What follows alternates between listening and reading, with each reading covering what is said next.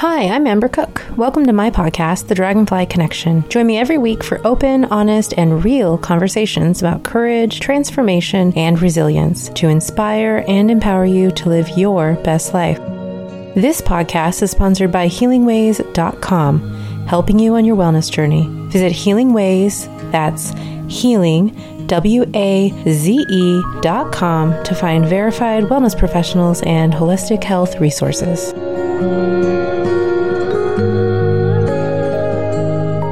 I need to be me. This is my life. That's one of my favorite quotes from my guest, Lorianne Rising. Lorianne grew up in an emotionally and psychologically abusive home, and as what is common, unfortunately, she entered a marriage that was similar. It took her 49-year-old mother having a brain aneurysm to wake her up, beginning her journey of healing and putting the pieces of herself back together. The journey continued after her divorce through the use of EMDR therapy. Even with my experience in the healthcare world, I wasn't sure what EMDR was, so I looked it up. EMDR stands for Eye Movement Desensitization and Reprocessing. That is a mouthful. And it sounds really strange, but it's actually a very powerful psychotherapy technique, which can be very effective in treating trauma-related disorders. And Lorianne said it's what really made the most impact in her healing. Lori's intention was to heal herself and build a better life for her kids. But in a dark, ironic twist of events, it was that healing journey that she believes sparked a chain of events that led to one of the most painful things she, as a mother, could have imagined.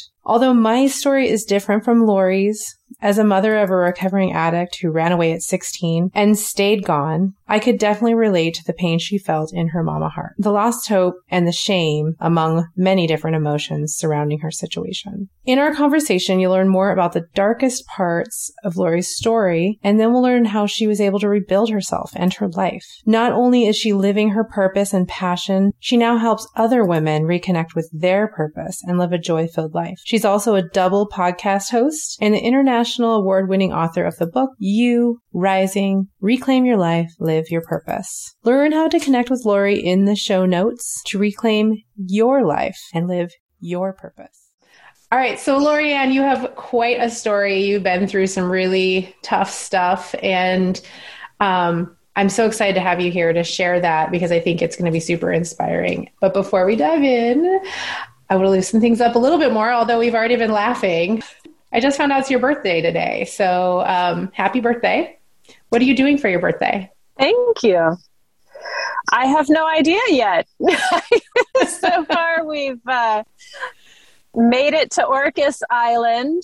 We got here last night. And I mean, for me personally, my gift to myself is an entire week off. I worked really hard the last 2 weeks to get all deadlines met for this week and part of next week. So I have a softer landing going back, but I haven't had a full week to just not think about anything work related for about 18 years. Wow. And so other than that, I'm just like present among friends and we'll just see what happens. I don't know. Good. Just enjoying the time. Yeah, just see where the day takes you. That sounds amazing. And this is the first time you've had a whole week off in 18 years? Yeah. I mean, I've taken trips and stuff, but being self-employed, it was always like, okay, I got to pay attention to, voicemails and return calls and check emails at least once or twice a day. Even if it was just a couple hours, there was still that thing in the back of my mind, like it wasn't just let it all go. Mm-hmm. And I've had 1 or 2 days here and there, little things, but yeah, not a full week of just completely walking away for 18 years. And even then it was like, well, my son was 3, my daughter was 8 months old. And I can't really say it was walking away because on vacation, taking care of a toddler and an infant is not really vacation, but it wasn't work. So that's, or at least not the paid kind. Yeah. So, it's all relative. Yes. Yes. Well, we're not going to talk much about work then. We're going to talk about you today. And here's a fun one for you. Do you remember who your childhood actor or actress crush was? I don't recall really having crushes in the same way. Like I don't know. It doesn't register for me that way. But the one character that I really, really just adored watching was MacGyver. I loved watching MacGyver. It was the show, it was the fixing things, it was kind of this half magical, half real, like he's always got duct tape somewhere. I don't know, kind of thing. It was awesome. So more like you just really admired him. I really, really did. And I think it's because he could handle any situation. And when I was a kid in the 80s, there weren't a lot of female characters who could do something like that. I would have to go to a cartoon that was really, like She-Ra was my hero. She could handle anything and I just adored it. But I'm grateful to see that shifting now. But yeah, when I was a kid, it was mostly male characters that could handle themselves. And I appreciated the independence. There wasn't a lot. Man, they need to come out with like a female version of MacGyver. That's a good reboot. Would that be hilarious? His sister or something, or his daughter. That would be his daughter, probably. Yep. Yep. So what's something that you can think of that this pandemic has brought into your life or taken away that you're actually really grateful for? For me, when it first started, there was this part of me, it's like, oh, welcome to my world, because I've been working at home for 15 years. And like all of a sudden it was easier to connect with people because I didn't have work schedules and people were finally understanding my world. What's it like to be at home all day long and your whole commute is down the hall stepping over the cat. I'm like, well, it's kind of fun actually. And so it was wonderful in that way. And it was also my partner and I started, the first podcast I was on, I actually have two now, one of my own, and we still do the one together, but we started the one together, like literally within weeks of everything shutting down. And so for us, it's been a really great chance, one, to have something positive to focus on and keep ourselves going.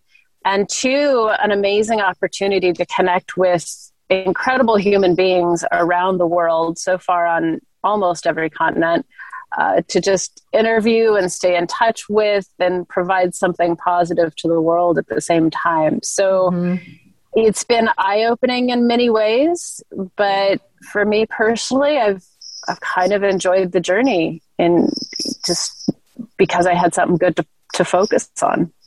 Yeah. What's the name of the podcast that you guys started? So the one he and I do together is called Rise and Shine, Not Just for Mornings Anymore. Love it. And then the one I started at the first of this year was called You Rising. And that is the one I do is just for women. We talk about the spiritual journey and what it's like to actually just really be trying to figure out how to live in full alignment with our purpose and passion.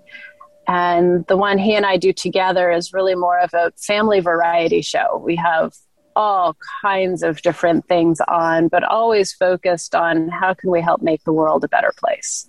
Beautiful. So they're a lot of fun. Yeah. Yeah. My husband and I have considered, I've been trying to talk him into doing a podcast with me for a while. We'll see if that ever happens, but I need to listen to you guys's and then see if that gets him inspired. So it sounds like that's kind of, you really like to help other people.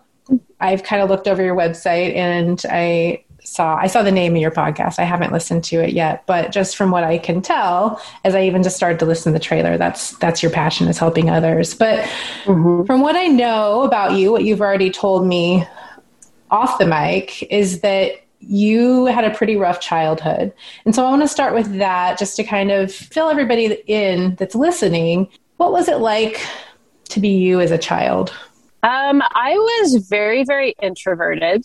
I think it was just sort of natural, but in part it was also sort of a coping mechanism because the household was not calm. My stepfather was emotionally abusive. My mom, she did what she could to handle it, but she tolerated a lot of behaviors. And what I've come to understand as an adult is that she has her own issues as well. As a child, it was overshadowed by my stepfather. And so it was more just trying to get through. I did a lot of things to just stay out of the house. I got into sports and things like that, just as an excuse not to be home. And really, when I was there, it was a lot of being hyper vigilant of what everybody else was feeling and experiencing. So I knew when to like disappear, basically. Mm-hmm. And I got really good at being invisible as much as possible. And so that's been something as an adult I've had to reverse because, you know, the coping skills in some situations are actually kind of what do you in later. And so it's been interesting to make that transition. But I mean, I grew up normalizing toxic male behavior, and and toxic in the sense that it really was abusive and nasty behavior. Mm-hmm. So unfortunately, my first marriage mirrored that and replicated it because I didn't know what I didn't know yet. Yeah. And that's pretty common. So that happens to a lot of us. Yeah, I was that person. Well, you aren't alone in that for sure. In fact, I think several of my episodes have already touched on that, most of them. So you ended up getting married and ended up getting a divorce. And we'll talk a little bit more about that later. After your childhood, how was your relationship with your parents as an adult? I laugh because I don't have one. Okay. I disowned my stepfather when I was a senior in high school. I think I was still 17. And that was, and I remember that day so incredibly clearly because we had sort of had a little bit of a, I want to say a tiff or something. And I had gone, my parents, they were already divorced. And I'd gone to his house after school because I was like, okay, we need to talk about this. That was what I wanted to do.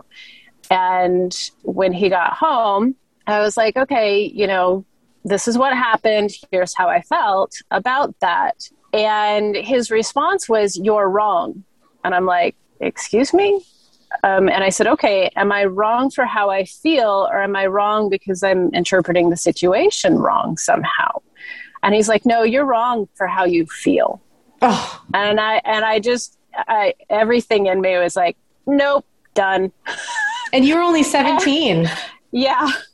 Good for you. So I didn't say anything. In my head, I'm like, okay, I'm a Taurus. So when I get angry, I know better than to say anything. And so I thought, okay, I'll just pick up my things. I'll leave, get some fresh air, and we'll talk again later. So I just started picking up my stuff without saying anything and headed for the door. And clearly he interpreted that somehow because he met me at the door and he's like, okay, well, if you're going to leave, why don't we just quit this farce of a relationship? And everything in me knew it was manipulation, like every ounce of me. So I looked him dead in the eye and I just said, okay. And the look on his face, he was beyond shocked and stunned and just speechless. And I turned around and walked out. And I made it to my car. I was able to drive like just a block or two before I was crying so hard I couldn't see anything, but I was at least out of sight of the house because it was devastating. I mean, he was the only father figure I knew. So it's that very mixed up place where it's like, this is wrong. It's inappropriate behavior. He's not treating me well. And yet he's still the only father I knew, So there was only one other time I saw him as an adult. It was years and years later, but I've had no relationship with him since and no desire to actually. So well, good for you.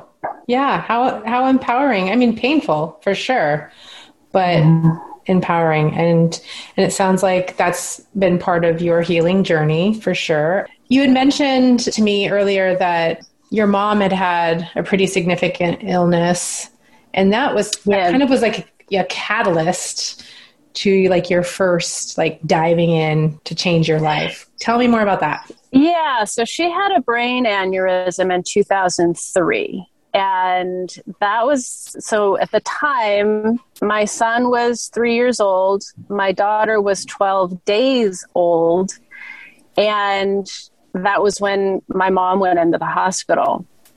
And at the time, I was working with my mother-in-law in real estate. And I was supposed to be on, maternity leave, clearly. Mm-hmm. And so my mom went into the hospital on a Tuesday. And then the next day, my mother-in-law fell down her stairs and wound up in the hospital. So then I had to go back to work. And it was early June before the real estate bubble popped. So it was a situation where we would put a house on the market and get 20 offers in a couple of hours. So we had to time things well. And so the business was built for 2, but now I'm, 13 days after giving birth, trying to run the real estate business in a crazy market by myself. So that was Tuesday and Wednesday. And then Thursday that week, my husband's father showed up after a 20-year absence. And so that whole side of the family is now wrapped up in processing their stuff. Yeah. And my husband at the time wasn't working, so I was the sole provider trying to manage everything. My mom was in the middle of a divorce at the time as well. And I had been with her through that whole process, which thankfully, because that was when her attorney decided to disappear and the divorce wasn't final, she's in a medical coma as they're trying to save her life. And I'm now dealing with, I think at one time that summer, I was dealing with 4 different attorneys to try to handle my mom's affairs because I had to get the divorce finalized without the soon-to-be ex-husband knowing what had happened to her because it had started because he had tried to kill her. And at the same time, I had to get her deemed competent enough to sign her own will and testament and give me power of attorney so I could legally take on her affairs, but incompetent enough that, it was just a mess. I basically had all the attorneys sit down and go, you guys figure out the loopholes to make this work because I don't have a clue here. While running the real estate business, while dealing with a toddler and an infant, that summer was a blur. And your hormones. You had all those hormone shifts happening. Oh my God. I'm pretty sure, but I don't recall. You're like, I can push that aside. Right. Well, what began to happen is that I got stressed out, clearly, and stopped eating gradually over time. And it was I was aware enough that I'm like, okay, I need to stop nursing my daughter and get her on a bottle because my eating habits are going to impact her health. I was aware enough of that. But what didn't occur to me is that the fact that I had been nursing was why I was eating at all. And so once I weaned her, I got to the point where I was literally not eating.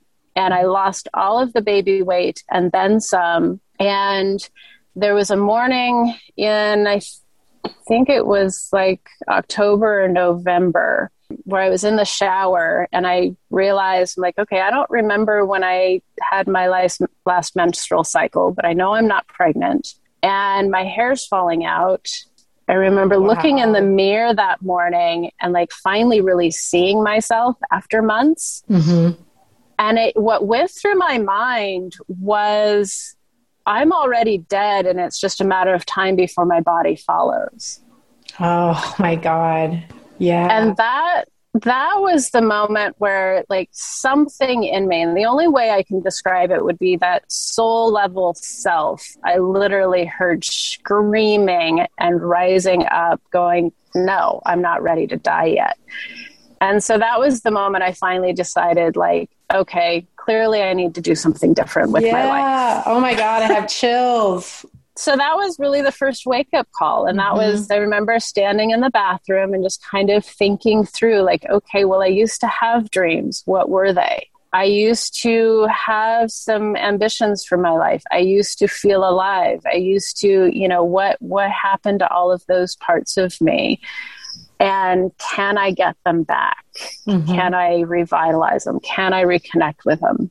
That was when I really started that process of who have I become? And is it what I wanted? And clearly not. So it was definitely the first wake up call, the first step towards reclaiming my life back. Yeah. Rising up. So did your mom recover? Well, she is still alive.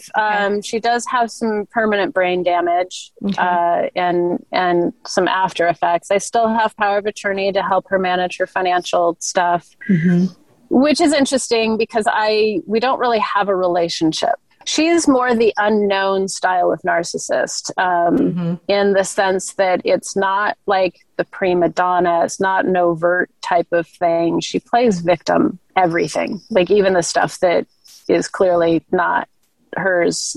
She still manages to twist it somehow. So the only real difference after the brain aneurysm is she doesn't have the capacity to hide that's what she's doing anymore. Before she could hide it. It's been fascinating. So I'm literally like the only person in her life now. And even then it's pretty much just to handle the financial stuff because I can't tell her anything about my life, or she tells literally everyone. And it's like, that's not appropriate, Mom. Right. So like, I can't tell her anything. Yeah. It is what it is. Yeah. So you've lost. Interesting. Yeah. So it sounds to me, you have definitely lost the mom that you knew. So from my perspective, the only thing that has changed is that she can't hide it anymore. But I saw those characteristics in her when I was a child. We never had a relationship because of it. The only difference now is that other people are finally understanding what I've been talking about all these years. So there's some comfort there. Yeah. But she always has been that person. And has never chosen otherwise. I've had some pretty direct conversations with her about it, and she has been very clear that she chooses this and chooses her way of being. So it's like, well, okay, I guess that's your choice. Yeah. Well, it sounds like then things are just really pretty much clear. I think so. Yeah. It's unfortunate. Because there are ways I've had to figure out how to be a parent, be a mom, be a person by the examples of what not to be instead of what to be. Yeah. And that's like, okay, so I know what not to be, but now there's a whole lot of what do I do instead? Yeah. So that in itself has been an interesting journey. Yeah, definitely. You were still married at the time that you had this first big epiphany. Am I getting that correct? Yeah. Did you also then decide you didn't want to be in that marriage anymore around that same time?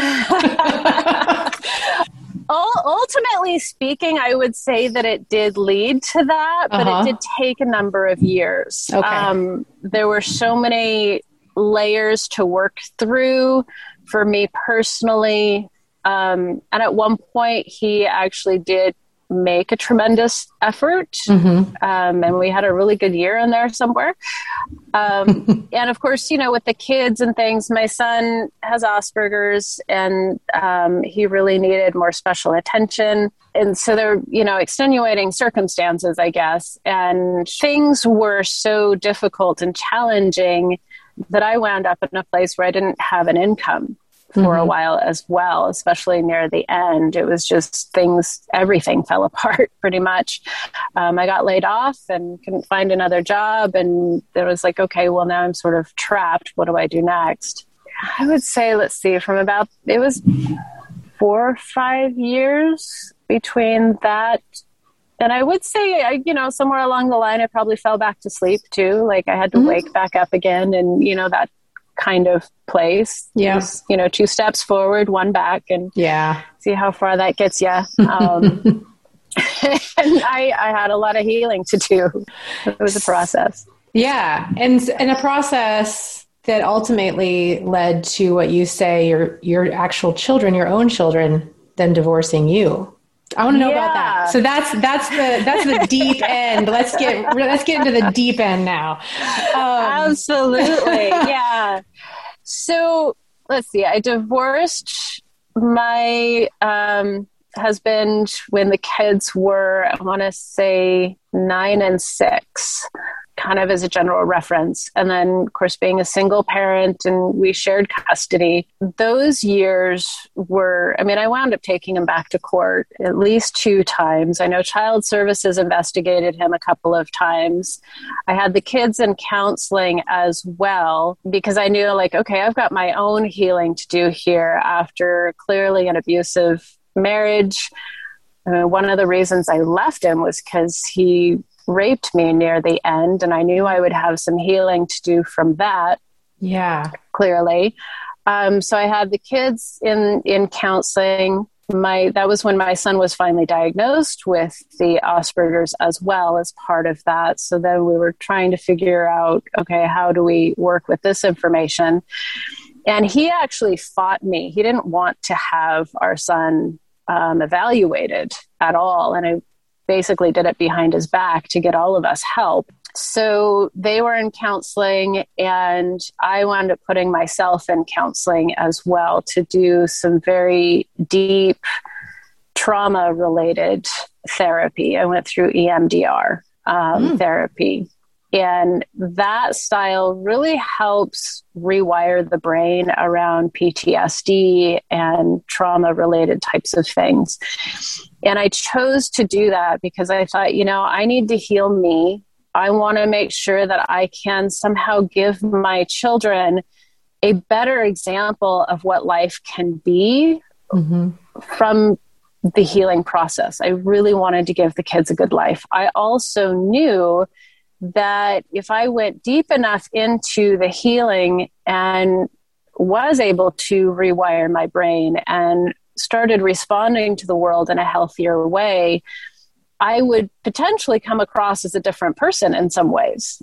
And to me, I was looking forward to that. Like, okay, how can I respond to the world healthier and have better boundaries and show my kids what this means to be a better person and a better mom and all of those things. That process took several years, and there were, some other adventures in between, I guess you could say. But as I was sort of coming out of that, the kids were turning 12 and 15. So they're now, the teen, preteen, starting to go through this process of, disconnecting anyway, or at least finding themselves somehow. Yeah. I thought we had been pretty close up to that point. They had not been very close with their dad. Through some of the counseling, because I forced him into counseling with the kids to try to straighten out so the kids could feel safe at his house. And there were a number of times over those years where I would go to the counselors and go, look, the kids are in counseling. He's with them doing counseling. Is there anything I need to do at my home? And she'd be like, well, no, the kids feel safe with you. They enjoy being with you. Just keep doing whatever you're doing. And so that was always the message I heard, was keep doing what you're doing. So you had no idea that this was coming? None. Oh, wow. It blindsided me. As I came to the end of the therapy that I was doing, I really kind of felt like I was sort of reemerging into the world. And I knew I was responding differently. And I liked that. I was like, oh, that was a healthy response to the situation. Like, I could tell the difference. And I was excited by that. That was about the time too, the kids actually came to me and were like, hey mom, you've been so single for so long. We would love to see you dating. And I'm like, well, I might be open to that. Maybe we'll see if I meet somebody, but I don't know. And then it was just a couple of months later, I actually did wind up meeting somebody through our spiritual community, and we connected. And as that began to grow, my son's Asperger's, he's extremely intelligent, but he doesn't understand facial expressions or voice tones. And so there can be a lot of misunderstanding in social situations, especially with new people. And so that got very interesting. And he's the 15-year-old at that stage. And so the hormones are kicking in. He's getting more aggressive and assertive and, all of those dynamics. And now there's this new man in mom's life I can't call it, he wasn't a partner yet. We hadn't been dating long enough. He's still in my life now. So I call him my partner. But, at that point we'd only been dating, I think it was about 6 months or so. And so this is the man you're still with. Right. Okay. Okay. So you had been there 6 months or so. And we thought, okay, we'll take the kids camping. It was in August. We'll try to do something that creates more of a family bond or community bond, or, work something out, or, create something, do something with all of us. So we took the kids camping, and my son really didn't want to go, but it's like, well, you're 15, you need to come with us. I'm not leaving you home alone, and it's not time with dad. So I felt it was appropriate that he come with us. And I said, you can decide to enjoy it, or you can decide to be miserable. That's your choice, but you're coming. Yeah. I didn't think that was inappropriate. No, I've said that to my children several times, especially my teenager. You have to force them. They'll never do stuff with you if you don't force them sometimes. Exactly. Sorry, but it's true. So, you made him come along. I did. And he, for the most part, chose to be miserable about it. I'm like, okay, I know that choice, too. Whatever. Yep. But there was one of the days we were at a lake, and my daughter came up from the shore. They had both been down there, and she was upset. And I finally got out of her that my son had been throwing rocks at her. And I'm like, okay, I'm going to go talk to him. So I go down to talk to him. And as I got close enough, he kind of grabbed a bunch of rocks and tossed them in my direction. And I'm like, whoa, not okay. And he started walking away. So I got in front of him and stopped him. I was like, no, we need to talk about this. This is not appropriate. This is not going to work. And rather than talk with me or address it or take responsibility, he raised his hand in a clenched fist and threatened to hit me. And having been in that position with his dad in the past, I knew that it's a bully tactic and you got to stare him down. Mm-hmm. So I'm standing there literally toe to toe with my 15-year-old son, who's taller than I am and stronger than I am, and just staring at him. Mm-hmm. And he did drop his arm and wound up just going off, and he pretty much disappeared into the woods for the rest of the day. Of course, at that point, the adrenaline hits me and I was shaking and mad. Mm-hmm. I'm like, okay, I'm just going to go for a walk. I need to walk and figure this out. And things calmed down.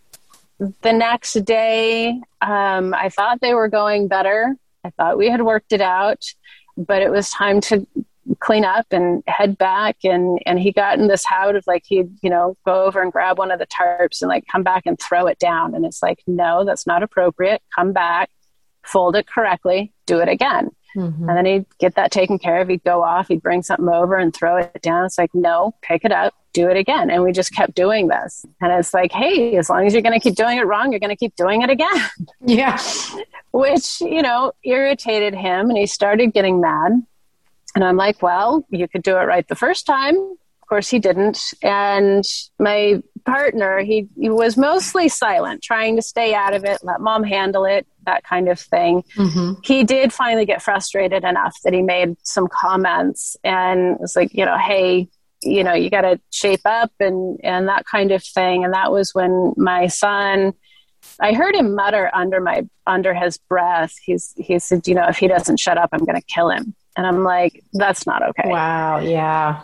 The next thing I know, my son is toe to toe with this man I've been dating all of 6 months. Mm-hmm. And my daughter was less than a foot away from the two of them. And I had to do this checklist in my head, like instantaneously of like, do I get in the way? Do I stay out of it? Do I grab my daughter? What the heck do I do? Mm-hmm. So I just grabbed my daughter and got her out of the way with just enough time. Yeah. Yeah. Because I knew it's like, if I try to stop this, it's just going to boil over again later. If I get in the middle of it, all of us are hurt. If I do nothing, all of us are hurt. It just instantaneously went through my head. So I grabbed my daughter and pulled her back just in time. My son threw the first punch, and then they were wrestling on the ground. From my perspective, my son really was, just the look on his face and how hard he was trying to swing. He was really trying to do damage. Mm-hmm. Yeah, like you said, he wanted to kill him. Absolutely. My partner was doing everything he could just to hold him down and pin him down and stop him. He wasn't reciprocating. He was trying to protect himself. Yeah. But he wasn't hitting back. He did finally get him pinned, which of course ticked him off that much more, but he finally just let it go and relaxed. So when we got back to town, I let my son and my ex-husband know that my son can't be at my house until there's a behavior agreement of some kind. It's not safe. He threatened me. Reasonable. He threatened my daughter. He started a fight. This isn't okay. Yeah. So I put together a behavior plan and would not allow my son back. Like, I just can't for safety reasons. I'm sorry. Very healthy boundaries. Refused. That's what I thought. Yeah. But apparently that's not how it was perceived, because that was the trigger. Because what happened from there was my son refused to even consider a behavior plan. My ex-husband started texting me and telling me I had a victim complex. Within a couple of weeks, of course, my son is using the same language. Well, you just have a victim complex. Wow. And he had also said, well, I talked to all my friends and they all said that, it was totally fine that I started that fight. I'm like, your friends are 15 and 16 too. And I'm pretty certain they weren't there. Right. Sorry. And I said, okay, let all of that go. You threatened me. And he was like, well, but I didn't actually hit you, so it was fine. And I'm like, okay, my son's getting all of the wrong messages and lessons out of this. My ex-husband is clearly not holding him accountable. And I'm somehow becoming the bad guy. How fascinating. And of course, the more I tried to defend or say, the worse it got.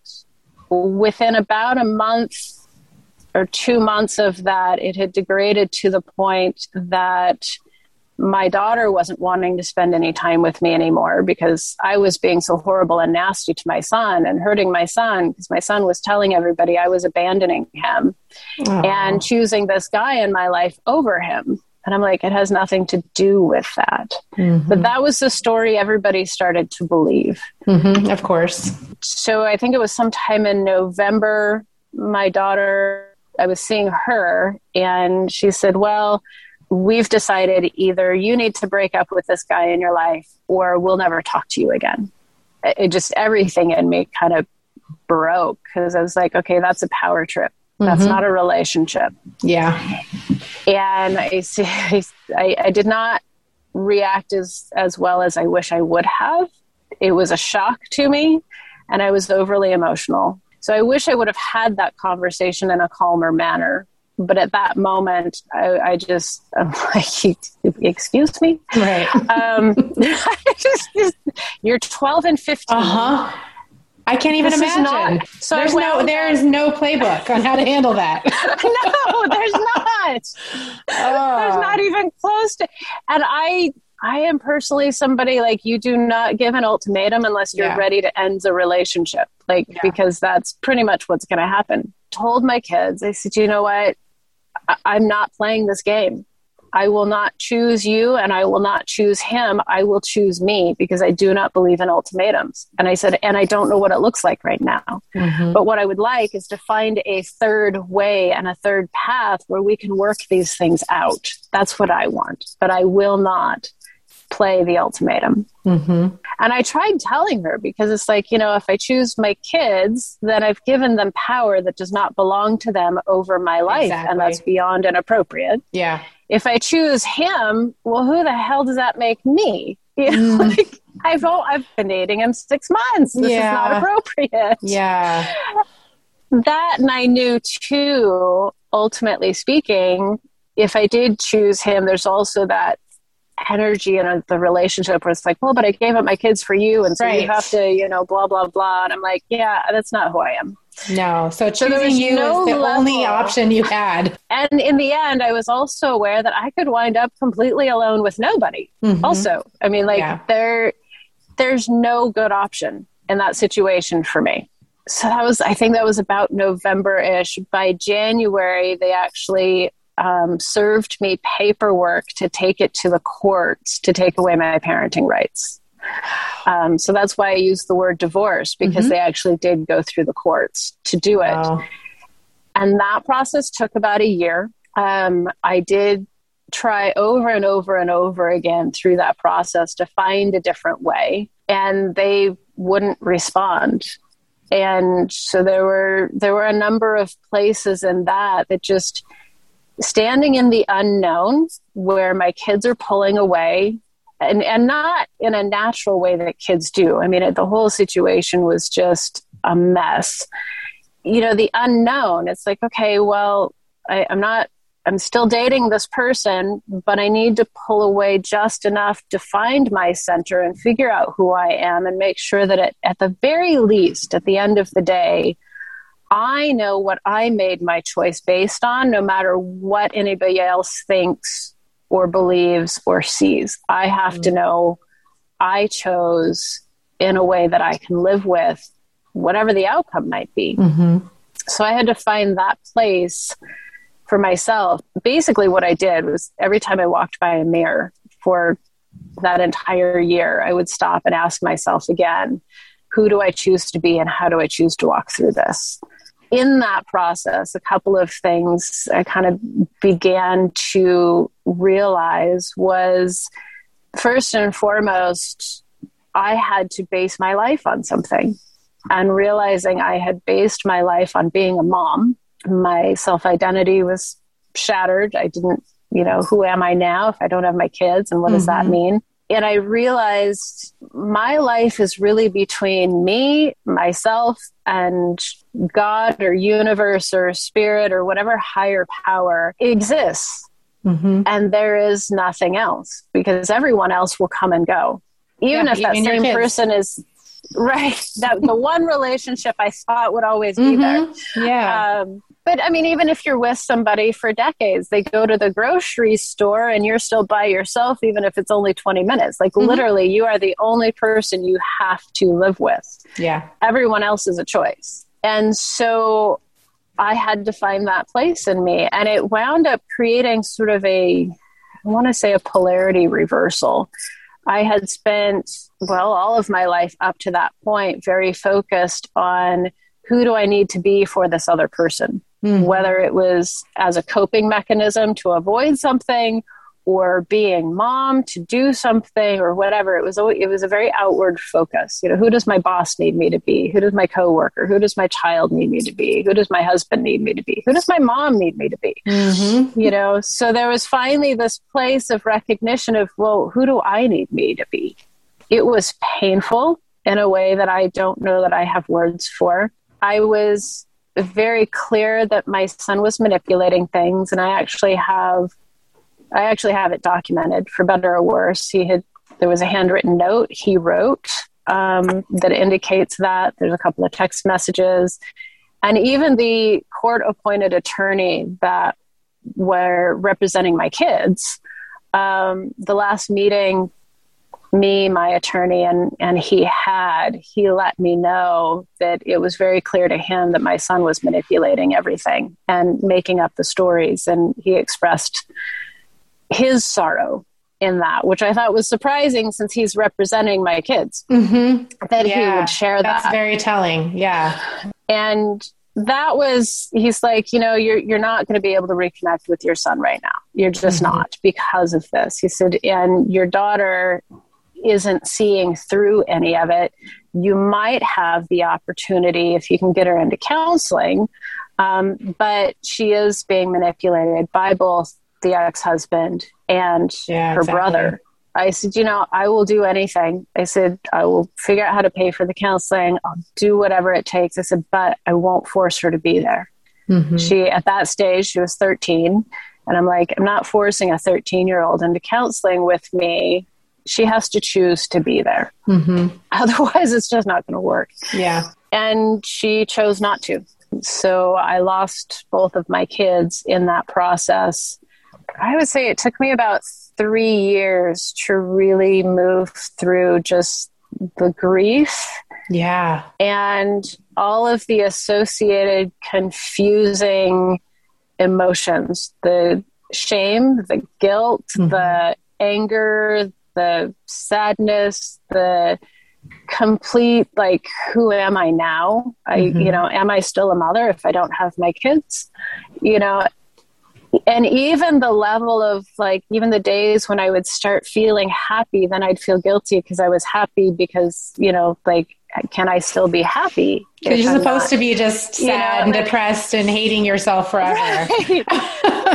That's what good moms would do, right? Right. Well, and it's very confusing. Mm-hmm. It's beyond confusing. And then there's a place of, which I hate to admit, and it sounds really, really horrible, but there's this place in me every once in a while where I'm like, if they were actually gone, at least there'd be closure, but they're still alive and there's no closure. There's never been any closure. And I absolutely know that anybody who has actually had a child die would prefer to be in my shoes. And I don't actually wish that on anybody. So it's just part of that. It's part of your emotional confusion. Yeah. Mm-hmm. It's just because there has never been any closure. Yeah. And so I'm living in this space of, well, what if, maybe someday, probably not. And I have to give myself permission to have my own life and move forward. Yeah, it's just... That wasn't easy. Definitely not easy. No. How long ago was the last time you saw your kids? Let's see. So my son, the last time I actually saw or spoke to him would have been 2016. My daughter, she had kind of tried reconnecting with me. I think it was 2017, very briefly, and that went very, very horribly in the end. But really, I haven't had a relationship with them since they gave me the ultimatum, and that was 2015. So I know my son is now 21. My daughter is turning 18 next month. So I have missed all those years so far. Yeah, sad. Because you can still be healed and hoping and wishing for different outcomes. And do you still have thoughts that they're going to walk into your life someday and you're all going to heal together? And it's still ever, like, in your, just random thing, you start to go down that way. And it sounds like, just from the little I know about you and what you've said so far, is that you can't sit in those thoughts for a long time if they do come, because why spin out like that? But do you still sometimes hope and wish for that kind of outcome? Well, hope and wish, sure. It would be nice to have, if not reconciliation, at least some kind of closure, because they don't know my side of the story. Mm-hmm. And so that part bothers me. Yeah. But there's a certain reality, because my biological father, I'm actually just reconnected with, like, last year. Oh, okay. And never had a relationship with him, and that disconnection, I know it's very difficult to really have that closeness.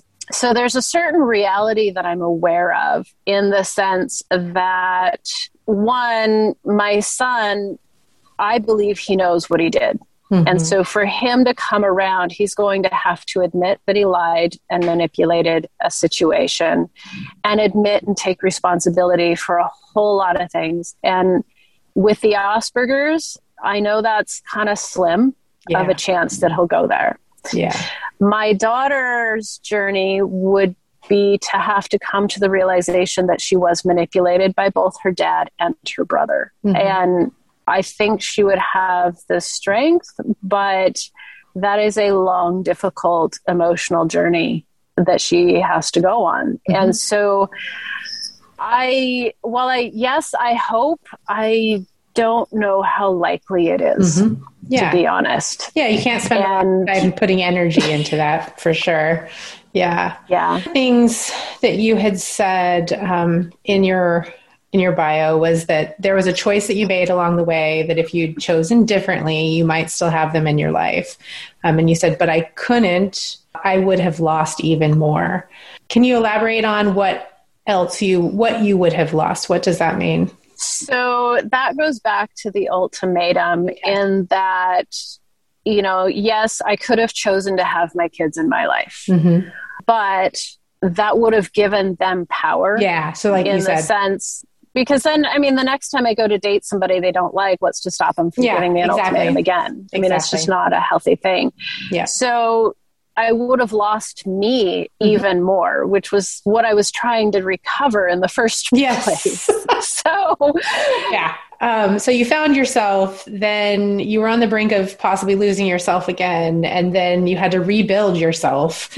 What were some of the things over those 3 years that you did once again in your healing process to bring you to the point now where you're a person who you spend your career, your mission is helping other people live joyful lives.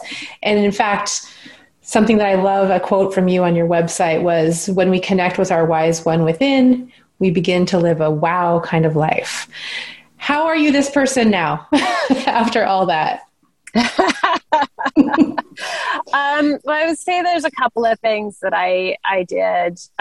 One in particular was to not shut down the emotions again, to not avoid them, to actually keep processing them. And it took 3 years of sitting with them, basically. And yes, there were days where I chose the extra glass of wine and had a night off. There were, other coping mechanisms, but I didn't allow myself to get completely lost in them. I chose to keep processing the emotions and chose to keep showing up to who I could now be. I knew that I was rebuilding myself. It was very difficult to decide to find something I could put my whole heart into again, because it had been so broken by the last thing I put it all into, my kids. Being honest with myself around that and learning how to just really listen. Because what I've discovered is that underneath every emotion, even the worst ones, there's a really beautiful positive message. Yes. And by staying in touch with those emotions, I got to know myself. I got to the gifts that were underneath everything.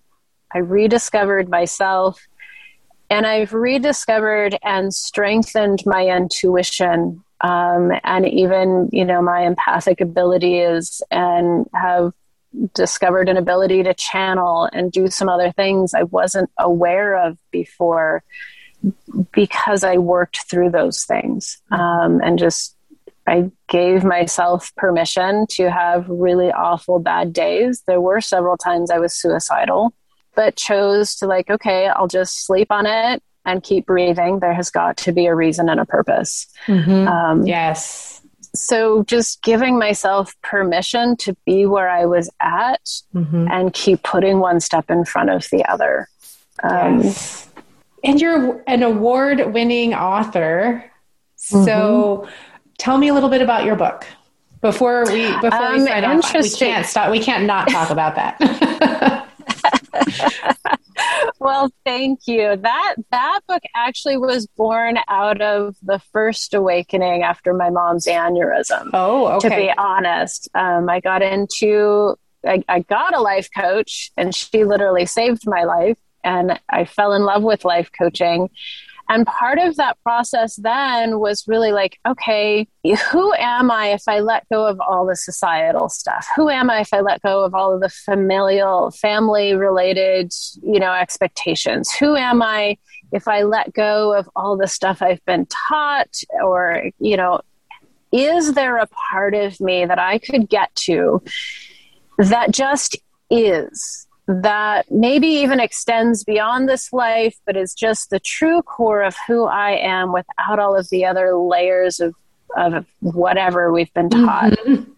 And that's what that book really is about, is getting into that core of who we are, what we are, and being able to articulate it in a very clear, concise way so that we can live it more easily and experience that wow. And so it's a very simplified process. It almost looks like too simple on the surface, but those I've worked with through it have found so much clarity and so much, I want to say, centeredness. Like, oh, there's my backbone. That's who I am. Yeah.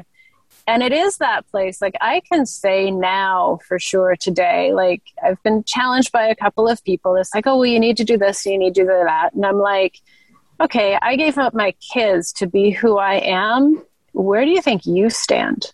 Like, just let's get real clear here. Yeah.